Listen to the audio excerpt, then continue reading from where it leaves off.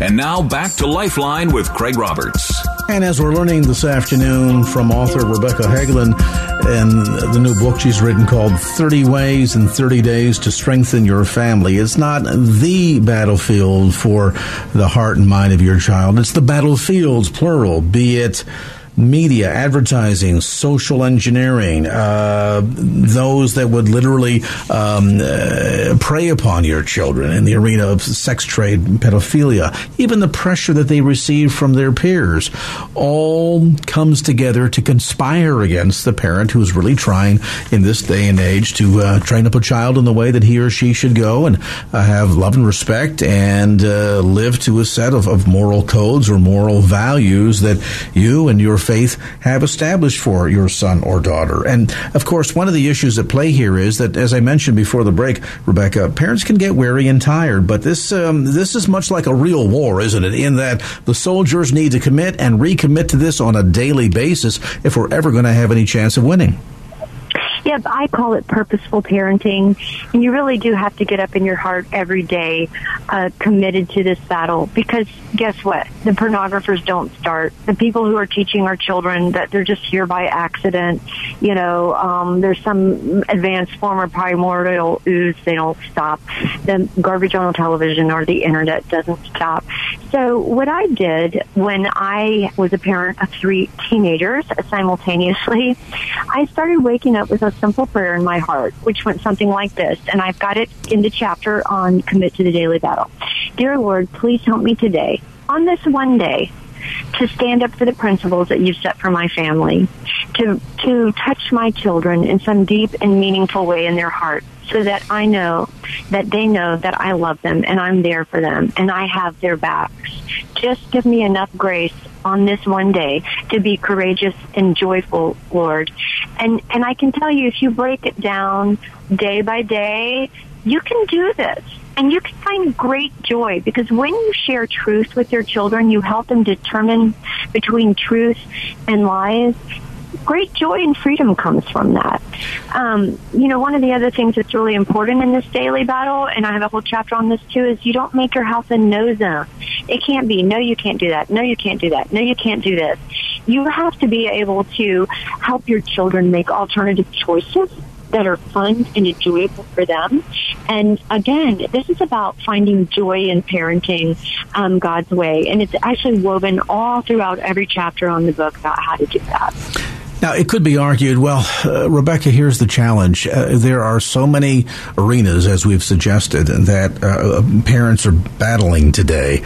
My goodness, how could I ever hope to inoculate them against everything that's out there? And I guess that's the difference between teaching them item by item versus equipping them with the ability to think on their own based on a set of moral guidelines and standards that would serve as the compass or the guidelines for them, so that when they run into things that are not good and not healthy for them, be it the source of the internet, television, social media, whatever, that they've got the capacity to be able to engage in some judgment call on their own. That's exactly right. I mean, the purpose of my book is not to tell parents to build walls around your children to protect them from the world. Number one, that's a bad idea. Number two, you can't do that. You do exactly what you just said. It's about developing in them an internal moral compass and showing them how to use it. Because your children are going out into the world every day. In just a few short years, they're going to be walking down that graduation aisle and out your door. And, our children are not always going to make the right choices. But my husband and I determined they are going to know the difference between right and wrong. They're not going to leave our house wondering what is right, and they're not going to leave our house believing in all the lies that the culture is trying to teach them. And it makes them stronger, and it makes them really protecting them from a lot of the negative consequences that their peers are going to be suffering if you teach them these strong moral principles when they're young and do it every day. And, of course, that also takes some commitment on our behalf, doesn't it? I mean, it would be nice to say as a parent, well, here's this list of do's and don'ts that I've typed up, so just keep this in your back pocket, and whenever a question comes up, just refer to the list. I mean, it's more complicated than that, as we're suggesting, and I would imagine that in terms of helping them understand and create the ability to reason through and know the difference in the variety of ways in which they will be bombarded by all of these sources with the kind of tough choices that they have to make. And that, I guess, at the end of the day, Rebecca, comes simply through time and interaction with our kids. You can't do this by remote, can you? No, you can't. I mean, the world will try to tell you, oh, don't worry, it's about quality time versus quantity time. It's actually both. I mean, God gave little babies to moms and dads for a reason. It's because we are supposed to hold them in our arms and in our hearts and teach them what is true and what is not true. And you can't do that in just a few minutes a day. You do it over a lifetime. You do it by creating family time. I've got a chapter in there on that, and that's what it's called. And I use the word create very deliberately because you're not going to find extra family time. You have to create it in today's culture. You have to learn how to have meaningful discussions with your children. And I provide some tips that work for others that are in the book as well. And again, when children are in a home where they know mom and dad are committed to them, where they understand, where the boundaries are and what the foundation is, children, study after study reveals, they're happier, they're healthier emotionally, they're less likely to be involved in drugs or sexual activity outside of marriage. There's just 1,001 reasons why you should be engaged in purposeful parenting and starting afresh and anew tonight if you've not done that before. And going back to my notion that a simple list of do's and don'ts is not going to cut it, is modeling important here so that as the child watches you make the decisions and go through just day-to-day household life and what it means to be a parent, and the child is watching you, is it important that you're modeling consistency in terms of setting the example? Yes, it's always important. I've actually got chapters there about helping to teach your children how to make good friendships. And part of that includes, why don't you, mom and dad, take a few minutes to examine your own friendships?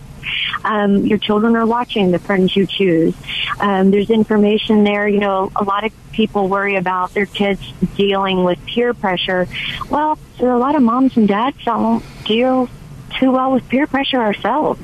And so there's information there, kind of look like a little workbook at the end of each chapter to help parents kind of get their own house in order and realize that they do have to set that a good example. And your children are really, they're dying for you to do that. They're just waiting for you to step up to the plate and really practice what we preach. And again, a lot of joy comes from when you do that and live that way. And Rebecca, I would imagine they're probably watching a lot closer than we would suspect. In other words, the inconsistency of saying to a child, it's not okay to steal gum, walking through the five and dime store. Does those even exist anymore? It's not okay to steal gum. So you're trying to instill in your child the notion that it's not okay to steal. And then for your child to overhear a conversation between you and your spouse about how you've underreported, some side income from your income taxes, they're going to catch on to those things, aren't they? Oh, they're totally going to catch on to those things. And, when you tell your child, if you get a phone call and you say, tell them I'm not here, and you think, oh, that's just a little white lie, a lie is a lie. And your children are learning from you. And they know that, oh, mom and dad tell me it's wrong to lie, but they lie to their friends. So it really starts with examining, your own heart and home and mom and dad sitting down and realizing, if we've made mistakes, it's okay. We're going to start over. One of the things I find that's so sad is parents of teenagers, oftentimes they'll hear me speak and they'll think beginning, oh, it's too late. I've done it all wrong. And my answer to that is, as long as there is breath in you, there's always a chance to repair and restore and make stronger a relationship in your life. And along with that, Our kids are looking for heroes in a day and an age when there are so many anti-heroes out there. Wouldn't it be nice, whether you're starting when, the kids are 6 days old, 6 years, or, they're in your 60s and you're in your 80s, to be able to have a son or a daughter say, Mom was my hero, Dad is my hero? Oh, my goodness, it's so important. And again, I have another chapter on that, because today hero is confused with sports star, right? Oh, yes. Or movie star or recording star. And it's very important to teach our children what makes a real hero and what a hero is, so that they can learn to do heroic things in their own life. A hero is most oftenly described as somebody who makes sacrifices on behalf of another. And we need to teach our children that, and find heroes in your own family to start with. Maybe you had a great grandfather or grandfather who has served in World War II, or maybe you have a friend whose son is a soldier in Afghanistan or something. Look for heroes close to home. And tell their stories to your children and show them as role models, rather than that latest basketball star who's in trouble again for the way he's treated his girlfriend or something. Very important for our kids to understand that. Yeah, and helping them to understand the difference, as Rebecca points out. Newsflash for a lot of kids and parents out there: Kim Kardashian's not a hero. Kanye West is not a hero. But there are plenty of heroes out there, and you can start influencing your child in a big way to become a hero in their eyes as well, no matter when you start. And I think that's an encouraging message that Rebecca Hegelin has shared with us today. The book is called 30 Ways in 30 Days to Strengthen Your Family. And what's great about the book is it's pretty interactive, and a lot of the sort of the backside of all of these insights are followed up on by Rebecca's daughter. And so you get a chance to kind of see the parental perspective, child's perspective, what all that means, and how that dialogue, how that interaction, how that quality time can come about. The book, again, 30 Ways in 30 Days to Strengthen Your Family. Its author, our guest on this edition of Lifeline, Rebecca Hegelin. Rebecca, thanks so much for your time today. The book, by the way, published by David Cook, available in bookstores throughout the San Francisco Bay Area. You'll find it at the usual suspects, Amazon.com, as well as on Rebecca's website, theresurgent.com. That's theresurgent.com. And now back to Lifeline with Craig Roberts. 19 young men traveled to the United States, some on tourist visas, others on student visas, and stay here for a protracted period of time, many of whom exceed their 90 days, and yet it seems to go entirely unnoticed. They set up camp and begin taking classes in commercial airline pilot training. But they're very specific in telling the instructor they're not interested in learning how to take the plane off the ground nor land the plane, just how to fly the plane once it gets in the air. On a single morning, one Tuesday back in 2001, they all board flights, sitting in the first-class section of a number of major airliners in 4 strategic communities around the United States. They engage in conversation in Arabic, and yet no one seems to notice. And, of course, by 8 o'clock that morning on the East Coast, the first commercial airliner had been flown into the World Trade Center, and the world as we know it changed, and changed drastically. It might be argued that in the days and weeks and months preceding September the 11th of 2001, that it should have been obvious, that we should have known that something was going on, because after all, so many of their activities were hidden in plain sight. That not only, I think, is a great description of the events that led up to the tragedy that we know now as 9/11, but then to the title of a new book that helps to explain in great detail from a news and historical/biblical perspective what else has been hidden in plain sight before the church. And that is the signposts of the coming of the Antichrist. Joining me today in studio is the author of this new book, Hidden in Plain Sight, Mark Davidson. Mark, great to have you on the program. Thank you for having me on your program, Greg. I guess it can be fairly reasonably argued that much of what led up to 9/11, for those that could have been paying attention, maybe arguably should have been paying attention, we just kind of seem to ignore. We ignored it until it was too late. Is the same thing true post 9/11 from a prophetic standpoint of what's been going on in the world stage and in history, that a lot of these events unfolding in light of biblical prophecy is largely being ignored by the church? I believe so. I think it's because we're looking in the wrong places. We're looking for something to come out of Europe or Rome, and we look at the Middle East and we say, well, there's a bunch of chaos, there's a bunch of events going on, and we think perhaps that, it may support prophecy, but there's nothing specific. And the specific things we may be looking for in Europe just aren't happening. And so we just see all these events before us. Take us back. Many of us can recall back to a time in the late 1970s, for example, when there was a good percentage of Christians, many of whom were spurred on by the writings of people like Hal Lindsey and the late great Planet Earth, that felt fairly well convinced, based on their interpretation of Daniel 7 and 9, Ezekiel 38 and 9, that the hook, so to speak, would be put into the jaw of Gog and Magog and pulled down upon Israel to launch what would be the last great battle, the Battle of Armageddon. And the interpretation at that time was, well, this clearly had to mean the Soviet Union. Well, as we know in history, the Soviet Union has since come and gone and been splintered apart to and fro. Much of what we thought would transpire surely by the mid-1980s, certainly by the end of the decade, if not the millennium, if not ushered in by the change to the new millennium, all of this has come and gone. Now some folks are even pointing to this year, December of this year, that maybe some secret is hidden within the Mayan calendar that will tell us when it all comes to a conclusion. What has changed, and what has perhaps been the failure of our understanding and application of Scripture and prophecy in specific, whether we're talking about Daniel or Ezekiel or even the book of Revelation, that back then in the 1970s we thought so sure we understood, that now today, 30 years later, has been proven to be so wrong? Well, prior to the 1970s, for about 1,800 years, we've been going on the momentum that the Antichrist was going to be coming out of a revived Roman Empire.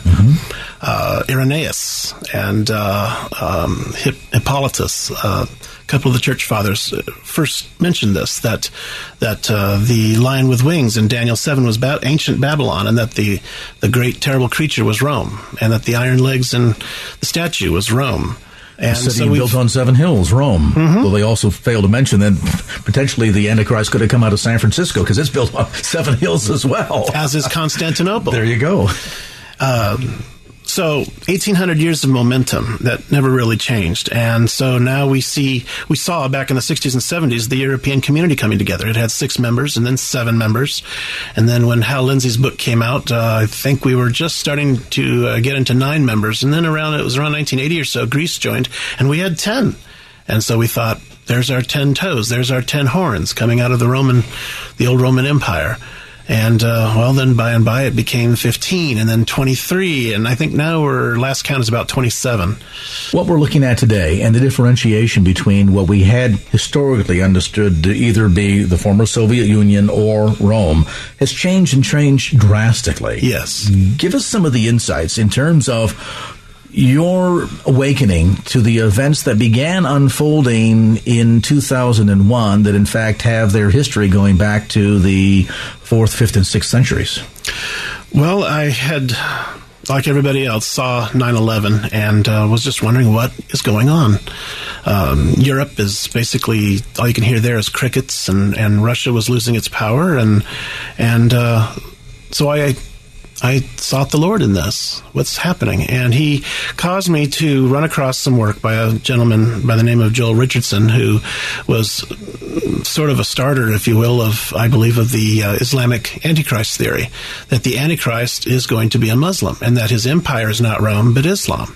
And he had had many experiences in the Middle East and worked with Muslims and was familiar with Islamic writings and eschatology. And he was comparing Bible writings to Islamic eschatology writings and saw a striking parallel, even with the false prophet, between Islamic writings and Revelation in the Bible. So heretofore, where we had thought largely this would come out of some sort of a political power, be it Moscow or Rome. Now all of a sudden we find out, no, this isn't a great competitive political power, but rather a great competitive religious power. Yes. Elaborate. Yes. 2 passages in the Bible that provided arguments for people that the Antichrist was going to come from a Roman Empire that I realized had to be overcome.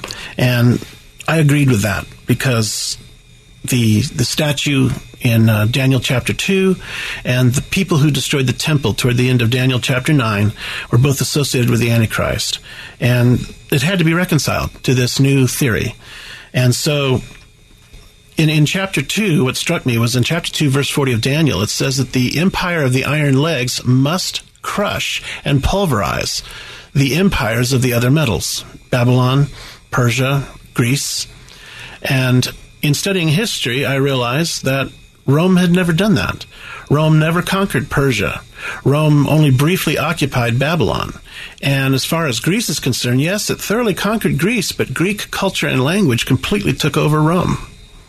So Rome never pulverized or crushed any of them. All it managed to crush was a single small Judean province down in the southeast corner of its empire.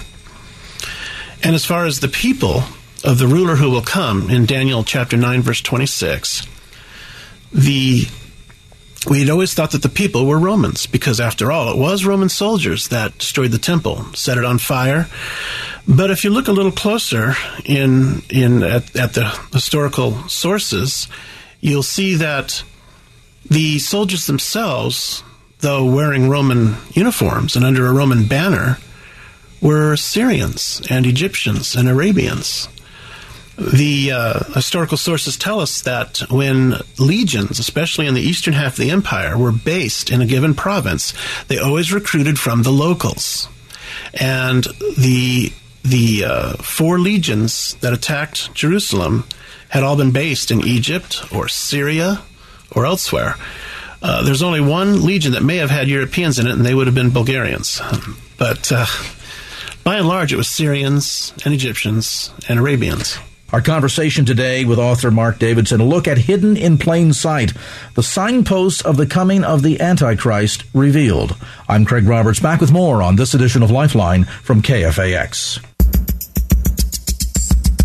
And now back to Lifeline with Craig Roberts. Welcome back to this edition of Lifeline. With me today in studio is author Mark Davidson. We're talking about his new book, just newly released and available through Amazon.com. You can also get it through Mark's website at foursignposts.com. That's FOUR, signposts.com. The book, Hidden in Plain Sight, the signposts of the coming of the Antichrist revealed. And as you pointed out, Mark, post 9/11, you began taking a look at what was going on, not only in terms of biblical prophecy, but what was unfolding in the headline news day by day. And as we began, I think, here in the West, to get a better understanding of the Islamic worldview, that this is not just a peaceful religion hijacked by a handful of extremists, as we were told by then President George Bush, but rather a conflicting worldview that is at every level at odds with biblical Christianity. Oh, sure, they will acknowledge Jesus of the Bible, but they see him simply as another prophet. Yes. Not as the only Son of God, by only through him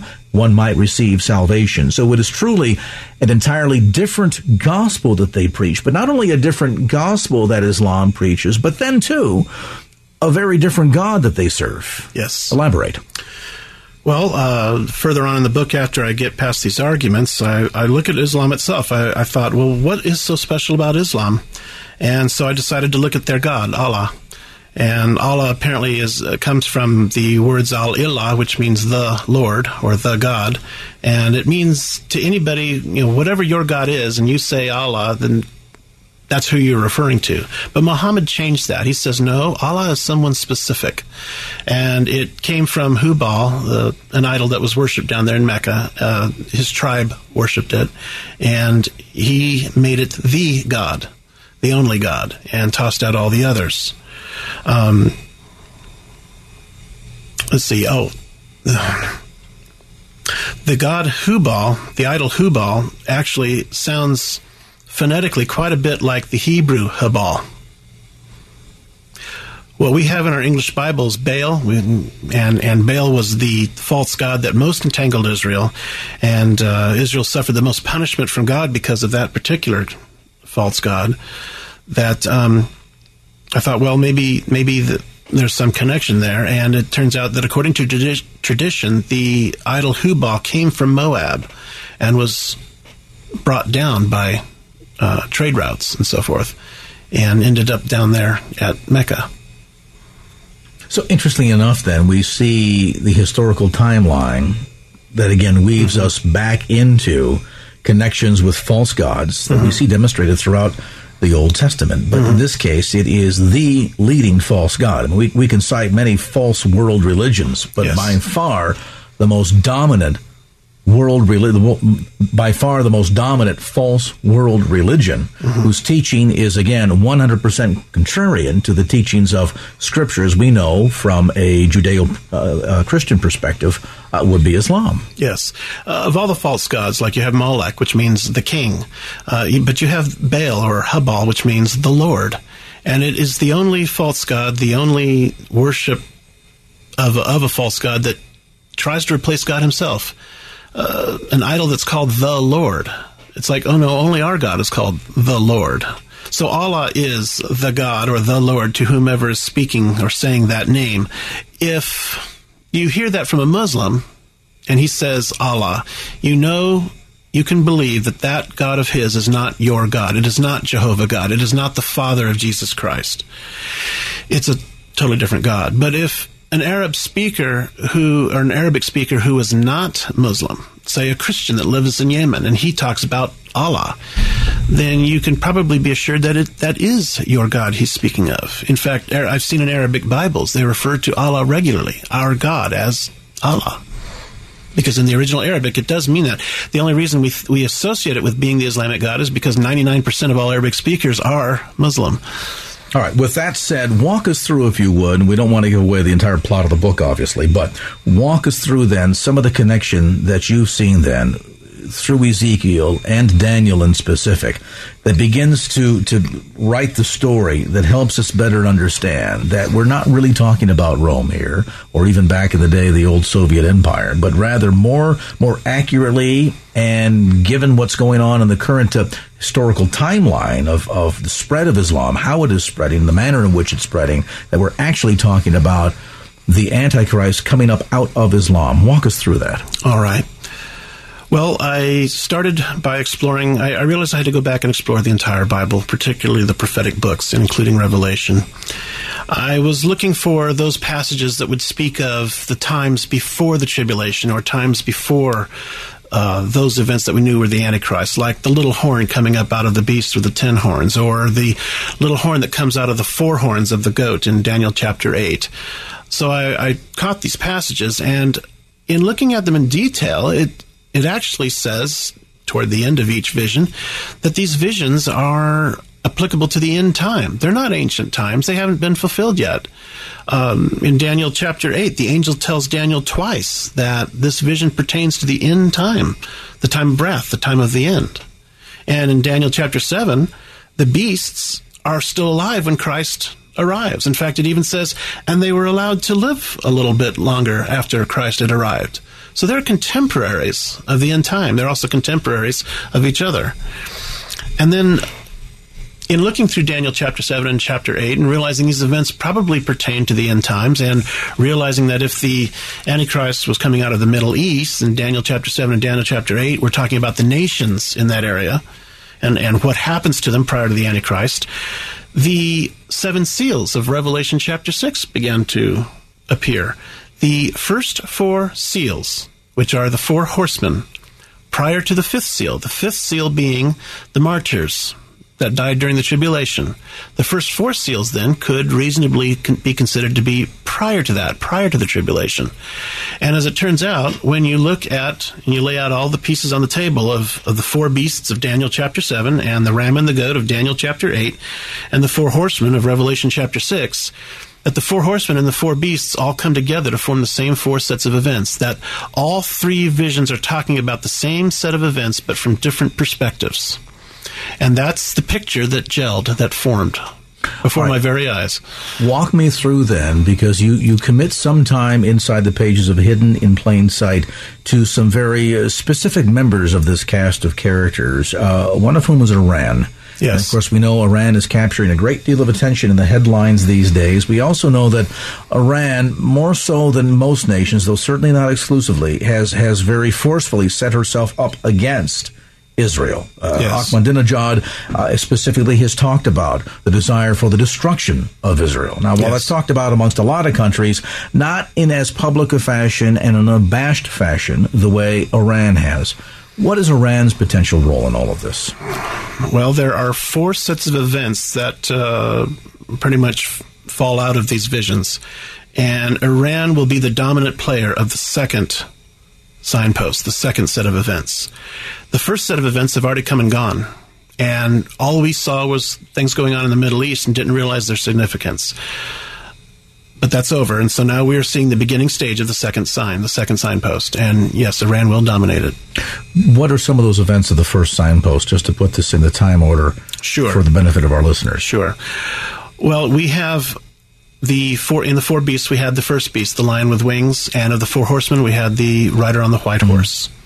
Those 2 symbols make up that first signpost. And what we are looking at is that those beasts represent modern nations of the Middle East, the modern inheritors of what we think of as the ancient empires. So what had been at one time, for example, Babylon, is now Iraq. Now Iraq. Yes. And the rider on the white horse received a crown. He received a Stephanos crown, not a diadem crown. He competed against others and won and became the leader of Iraq. And this rider on the white horse, he also kind of strutted around on his white horse, calling himself a hero.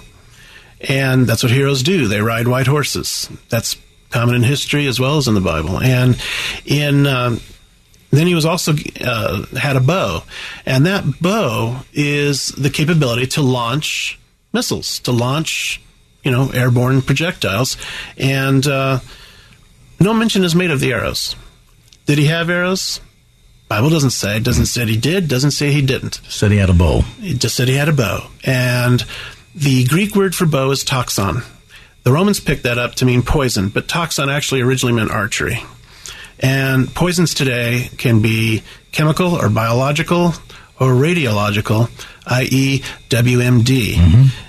Our conversation today with author Mark Davidson, a look at Hidden in Plain Sight, the signposts of the coming of the Antichrist revealed. I'm Craig Roberts, back with more on this edition of Lifeline from KFAX. And now back to Lifeline with Craig Roberts. Welcome back to this edition of Lifeline. With me today in studio is author Mark Davidson. We're talking about his new book, just newly released and available through Amazon.com. You can also get it through Mark's website at foursignposts.com. That's 4FOUR, signposts.com. The book, Hidden in Plain Sight, the signposts of the coming of the Antichrist revealed. You have walked us, Mark, through 2 of the 4 signposts, and I don't want to give the whole plot away, as we say, because there's so much more to come.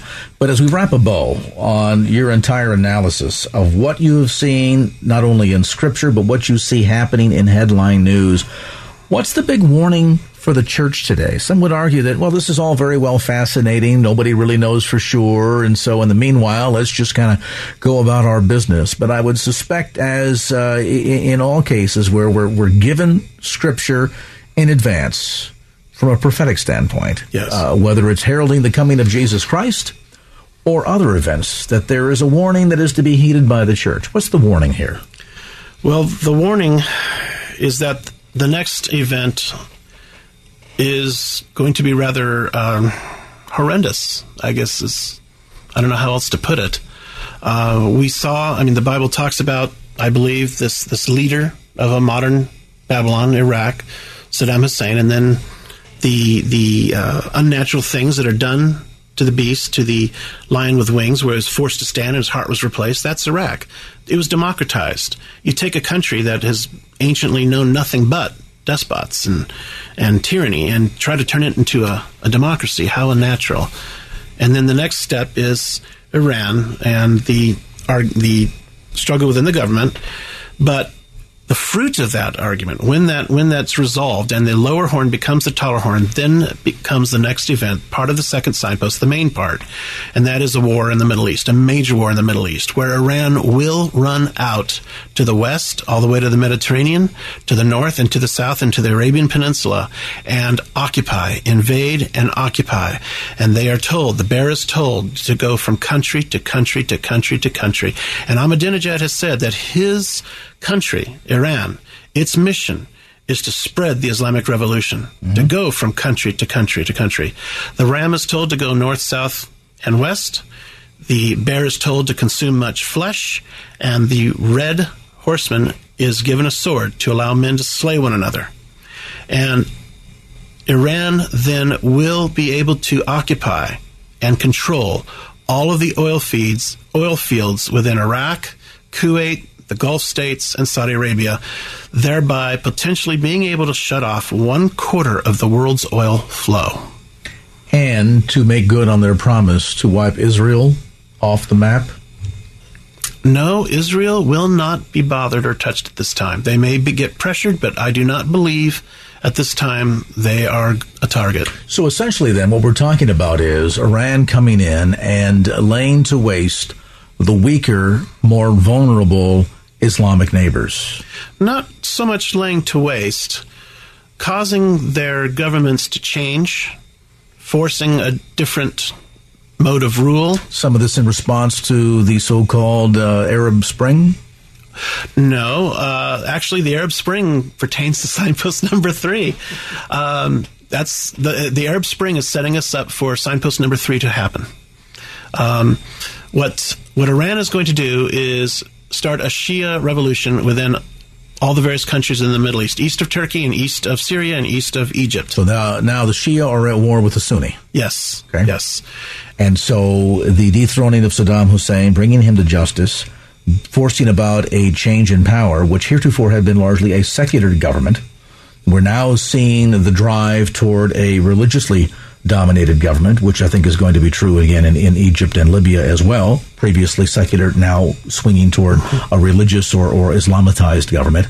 So where we would think we did a great thing in terms of turning the countries toward democracy, what we've really done is we have removed what had been one of the natural enemies of Iran, that to some degrees had contained Iran, that now all of a sudden that one roadblock to Iran has been taken out of the equation. Yes. The United States is completely responsible for the first signpost, the raising of the lion. You know, there's been this question of, well, why don't we see the United States in prophecy? Why doesn't the Bible mention anything of the United States in prophecy? And here I believe we see a case where the United States is not mentioned, but the actions of the United States are displayed quite plainly. It said the lion was forced to stand and its heart was replaced. Well, who did that forcing and who did that replacing? It was the United States.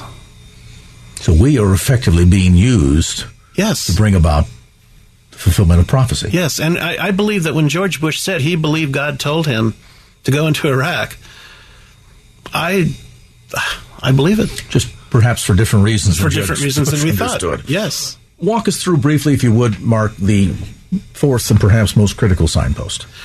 Well, at the end of the third signpost, the four nations will have completely taken over the Middle East and formed this great confederacy. It's a four-nation confederacy, not an alliance, a confederacy. The Bible shows this political unity, if you will. They see themselves as effectively, standing up against the infidel like the United States? No, as against Shia Islam. Okay. Now, I don't know what form of government they'll finally take, but it's going to be Sunni, but they will rule from Libya to Pakistan, from the western borders of Egypt to the eastern borders of Iran. And it's going to be one great nation.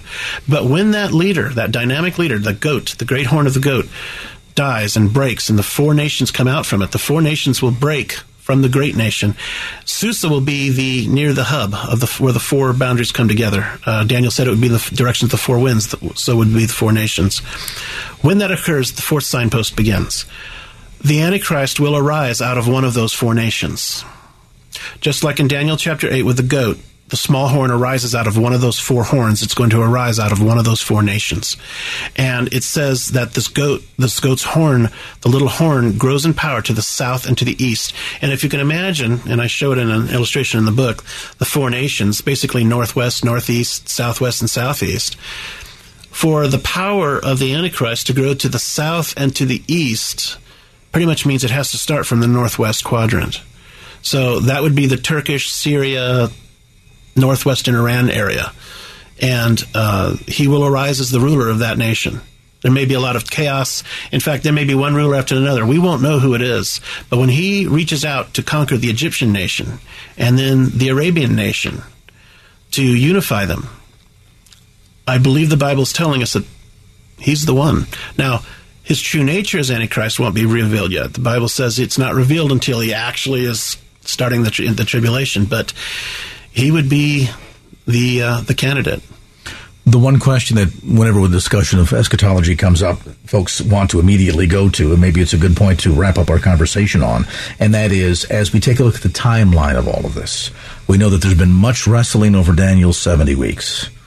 Given where you see us in the timeline, that we have completed one of the four and are on the cusp of the opening of the second, with two more to remain, can you hazard a guess as to what kind of a timeline potentially we're talking about?